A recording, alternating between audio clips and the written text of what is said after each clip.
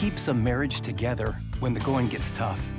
I mean, what rekindles the flame and the passion when the years or struggles or circumstances or kids have taken their toll? Or maybe worse, some big mistakes, some lack of trust, some violations of your covenant with one another. That's what I want to talk about today. And what I want you to know is that there's hope. Stay with me.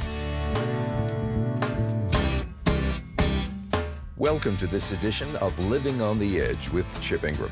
The mission of these daily programs is to intentionally disciple Christians through the Bible teaching of Chip Ingram. Thanks for joining us as we kick off our insightful series, Marriage That Works. For the next handful of programs, Chip will help us understand God's game plan to become spiritual soulmates, best friends, and passionate lovers with our spouses. So if your marriage is on shaky ground right now, or you just want to see it grow, let me urge you to join us for each message. Okay, if you have a Bible handy, go now to Ephesians chapter 5 as we join Chip with his talk, Marriage, a Holy Covenant. Well, there is no doubt about it. Weddings are awesome, right? I mean, the dress, the food, the family, the dreams fulfilled. But the statistics say that as wonderful as weddings are, most marriages are awful.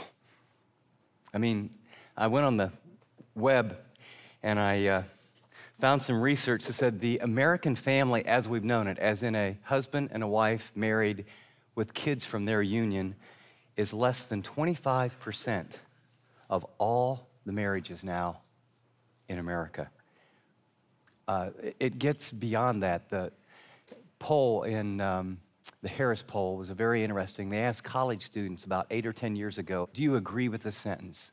And the sentence was, having a close-knit family is the key to happiness. 97% said, that's what I really want.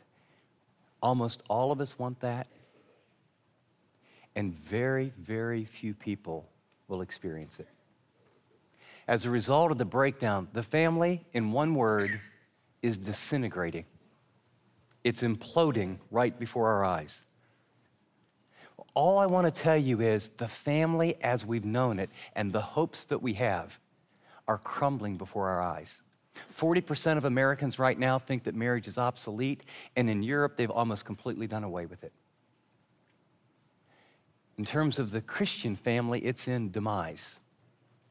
And you go to, well, what's the cause of that? And so I went to some secular research. This is not what Christians or pastors or parachurch organizations say, but secular research in religion and sociology say the primary cause of family disintegration is the increasing failure to hold marriage and marriage commitments in high esteem. This is not a series to how to make your marriage a little bit better, okay? Now, it will do that, but I want you to understand we are looking at a catastrophic movement of the disintegration of the family and marriage that has unbelievable implications. So let's talk about what's God's design. I mean, let's go back to, this is my old little paperback Bible. What does God say?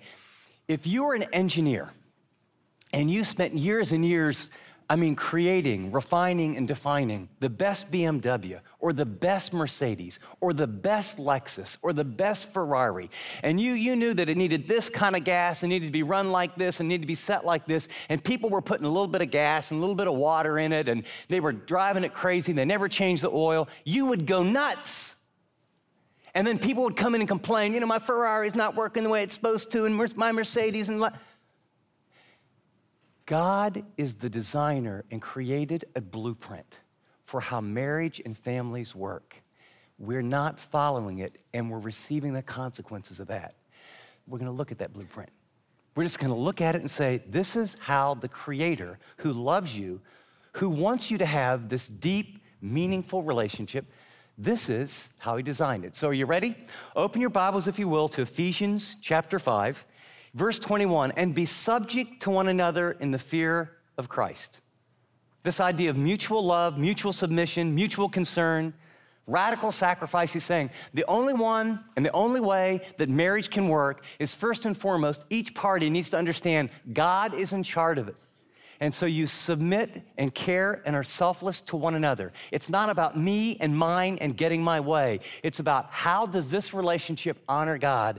And I will receive from him and do what he says to give my mate what he or she needs. And then he says, okay, well, what would that look like? Wives, be subject to your own husbands as to the Lord. For the husband is the head of the wife, as Christ is also head of the church. He himself being the Savior of the body. But as the church is subject to Christ, so also wives ought to be to their own husbands in everything. And then if that doesn't sound ridiculous enough, like, are you kidding me? He says to the husbands, husbands, love your wives. Well, how? Just as Christ also loved the church and gave himself up for her, that he might sanctify her, having cleansed her by the washing of the water with the word, that he might present to himself the church in all of her glory, having no spot or wrinkle or any such thing, but that she should be holy and blameless. So husbands ought to love their own wives as their own bodies. He who loves his own wife loves himself. No one ever hated his own flesh, but nourishes it and cherishes it, just as Christ does the church, because we are members of his body. And then this passage from the Old Testament that is God's core design for marriage, Genesis chapter 2, he quotes, "For this cause a man shall leave his father and mother and shall cleave to his wife, and the two shall become one flesh." This mystery is great, but I'm speaking with reference to Christ and the church.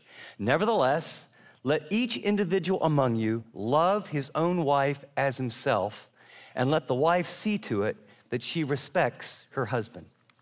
Observation number one, it requires mutual submission to God and to each other.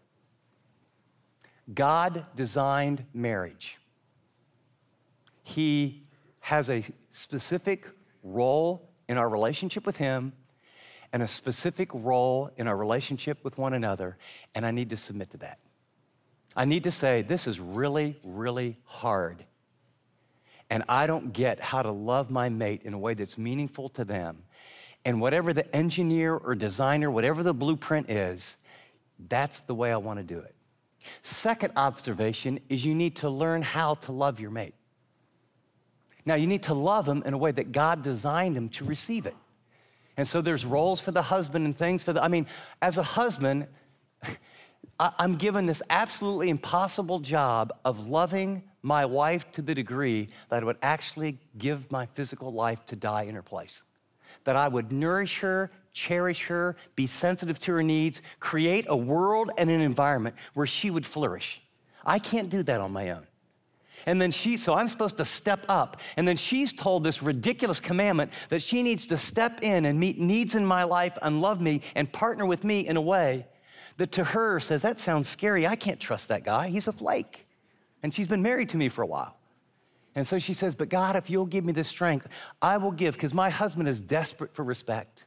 You knew long before all the books were written, these male egos are very, very fragile. And I need to be to him and love him in ways that will help him be the man that you create him to be. And as he does what he's called to do, and as I do what I'm called to do, we learn to love in ways that build a bond and that create stability. That's what God says. The third observation is your marriage has even a bigger purpose than your happiness. And I'm all for happiness, believe me. But did you notice that there's just multiple references to Christ in the church? God instituted a couple things historically that are very important. One, he instituted the family.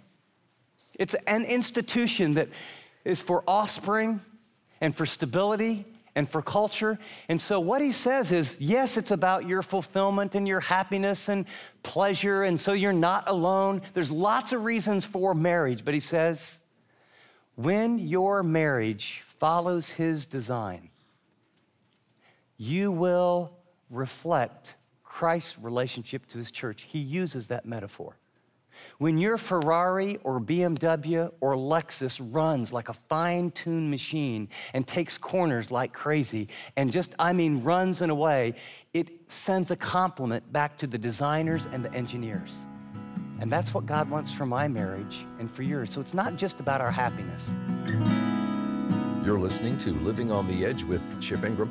Today's message, Marriage, a Holy Covenant, is from our series, Marriage That Works. Chip will join us in studio later to share some insightful application for us to think about. For more information about our ministry, visit livingontheedge.org. That's livingontheedge.org. Well, with that, let's get back to today's program. Now let's talk about the design or the blueprint.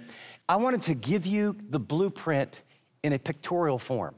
Instead of just words, I want you to get a picture. And notice at the it's an equilateral triangle. God is at the top, woman is on the right, man is on the left. Would you take your pen out and circle the word God? And next to it, just write, it's his idea. In other words, marriage just isn't like some cultural, sociological phenomena that someone said, hey, why don't we try this one out? Marriage is God's idea. It's really important. Second thing I want you to notice at the very bottom, if you put a little box around where it says Genesis 2:24, and then right above it the word oneness. The goal of marriage is oneness. If you come from a psychological background, write the word intimacy. The goal is to connect your heart. God created marriage when he said it's not good for man to be alone. It was to solve the aloneness problem. There's a reason 97% of all college students say someday, some way, I want to find Mr. Right or Miss Right, and our souls are going to come together and we're going to have this amazing relationship. 88% of the people in America believe that there is a soulmate out there somewhere being prepared for them. So 9 out of 10 people believe someday, some way, I'm going to find that person. That's in your DNA. That's in your soul.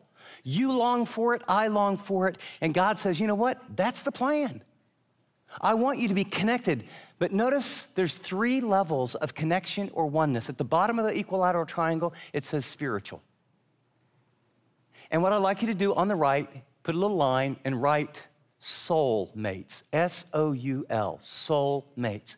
God wants you to have a connection spiritually.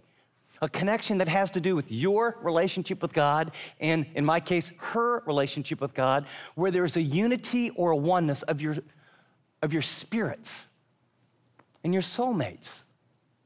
Now, this is completely foreign to some of us. I never saw my parents kiss growing up, let alone I never saw them pray. We don't do it every morning because sometimes I need some time alone first, but nearly every morning, whoever gets up first in my house makes the coffee, and we're early risers. And so then we get a cup of coffee, and more than likely, maybe it's 10 minutes, sometimes it's a half hour. What's going on with you today? Where are you feeling the pressure? What's coming up? And we'll just talk back and forth, and then I just grab her hand, and we just talk to God together. We just pray together. And here's what I can tell you, is there is a closeness that ranks up there with sexual union. When your spirits come together before God, God does something that draws you together. Well, that just became a part of our relationship. It took time. It was very awkward early on.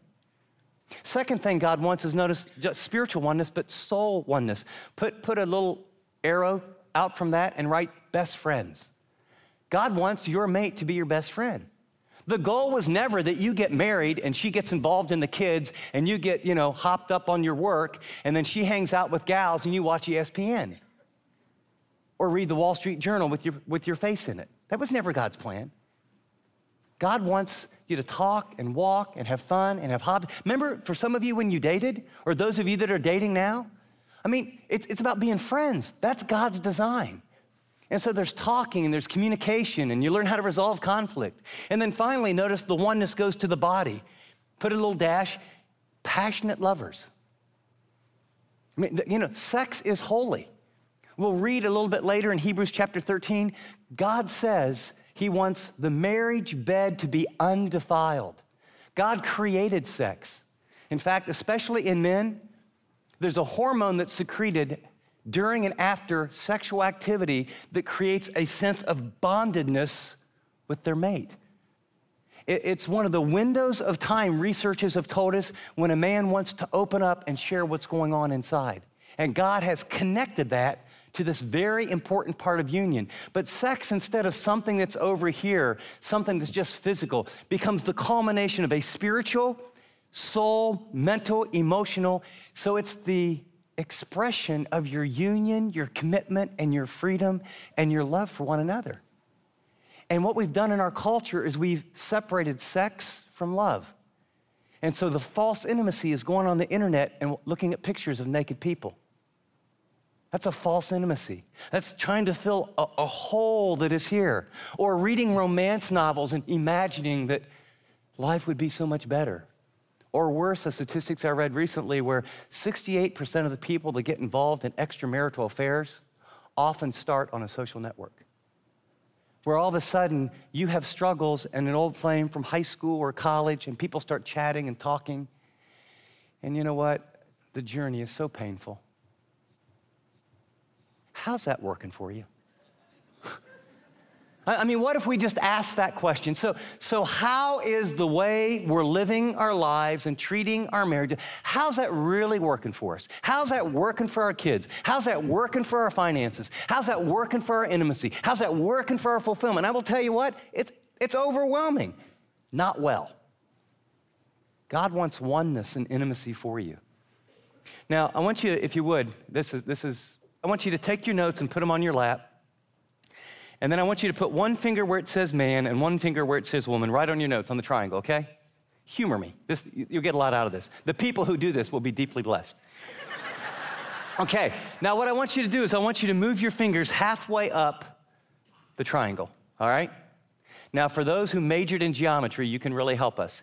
Are our fingers now closer together or farther apart? Do you see a correlation?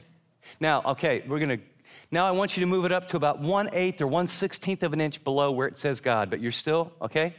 Now, where are your fingers now? Are you closer or farther apart? Closer. See, God created marriage. He created marriage to solve the deepest emotional, spiritual, and physical needs you'll ever have while you take a breath on this planet. And he actually designed it in such a way that apart from him, it doesn't work. And the reason he did that is because he is so concerned, not just your marriage working, but he wants to have a relationship with you. And that's why the greatest thing you'll ever do for your marriage is to become a committed, passionate follower of Jesus. Because he gives you the power and the freedom and the grace to give your mate what you can't give on your own. See, our problem in our marriage is I married a selfish person. You're not laughing because you know it's true. But the problem in our marriage for her was she married a selfish person. And when I want mine and she wants hers, and we play this game, well, when she starts doing this, or if she'll stop doing that, or when he gets on the ball, and if he will, tell you what, that never ends. What happens when that gets turned around? Whether she responds or not, God's design, Chip, you know what a man does? You lay down your life for your wife, and you love her regardless of whether she responds or not. That's not fair. Well, of course it's not fair. We're not trying to do fair. We're trying to make a great marriage. You want oneness or not, Chip? Yeah. Well, then shut up and do it my way. I don't have the power to do that. And so I don't get up in the morning and read the Bible and talk to God about my struggles because I think, oh gosh, got those check boxes off, I'm doing so good.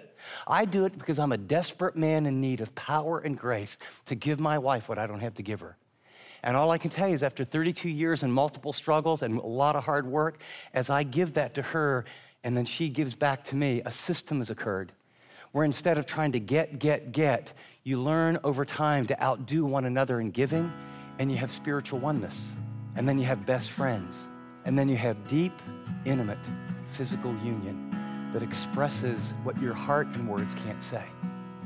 That's God's design. This is Living on the Edge with Chip Ingram, and you've been listening to part 1 of Chip's message, Marriage, a Holy Covenant, from our series, Marriage That Works. Chip will be back shortly to share some helpful application for us to think about. You know, it's no secret that the institution of marriage is in trouble. What was once a foundational part of society is now becoming an irrelevant and outdated custom. But there is hope. Join Chip as he challenges this status quo through his study in Ephesians chapter 5.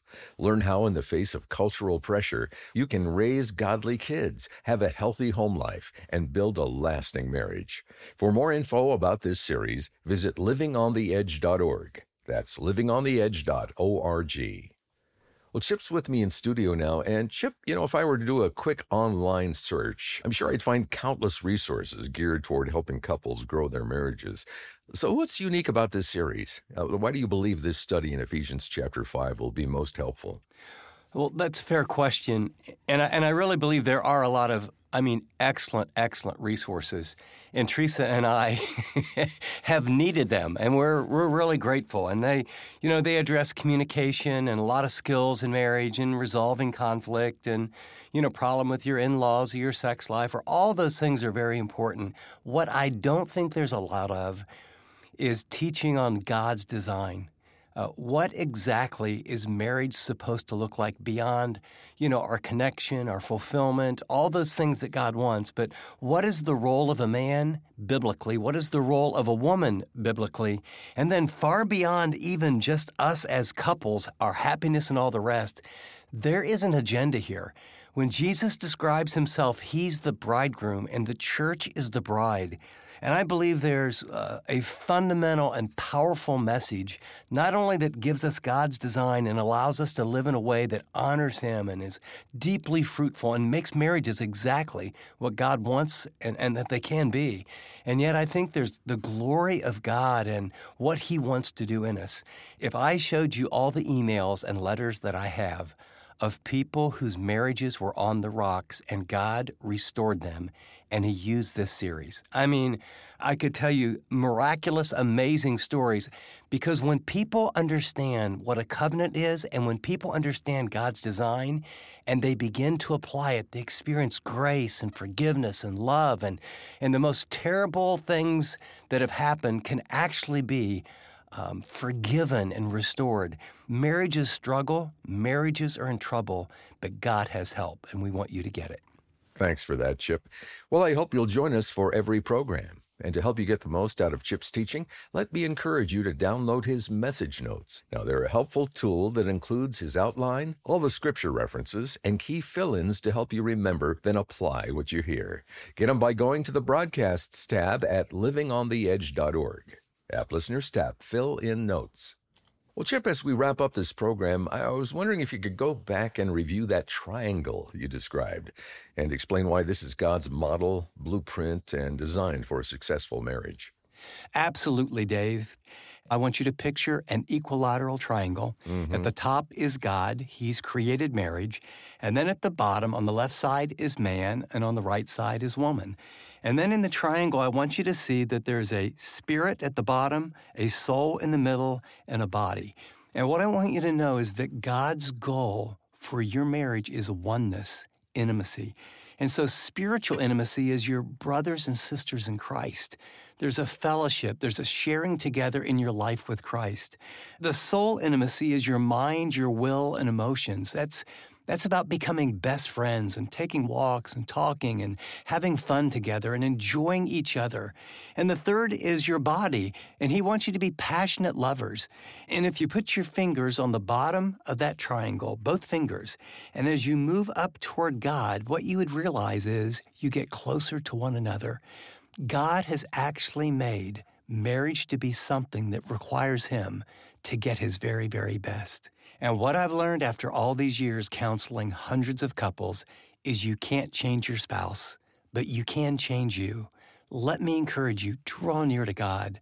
Take steps toward him. Get into his word. Ask him what he wants to do in you. And as he works in you, this is what I'll guarantee, the domino effect, little by little, will happen in your marriage. Don't give up. Keep pressing ahead. Encouraging word, Chip. Well, before we go, let me take a second and thank the generous people who make monthly donations to support the ministry of Living on the Edge. Your faithful gifts help us inspire Christians to live like Christians. Now, if you haven't partnered with us yet, would you prayerfully consider joining the Living on the Edge team? Now, you can set up a recurring donation by going to livingontheedge.org or by calling us at 888 888-333-6003. Again, that's 888-333-6003, or visit livingontheedge.org. App listeners tap donate. Well, join us next time as Chip continues his series, Marriage That Works. Until then, I'm Dave Drury, thanking you for listening to this edition of Living on the Edge.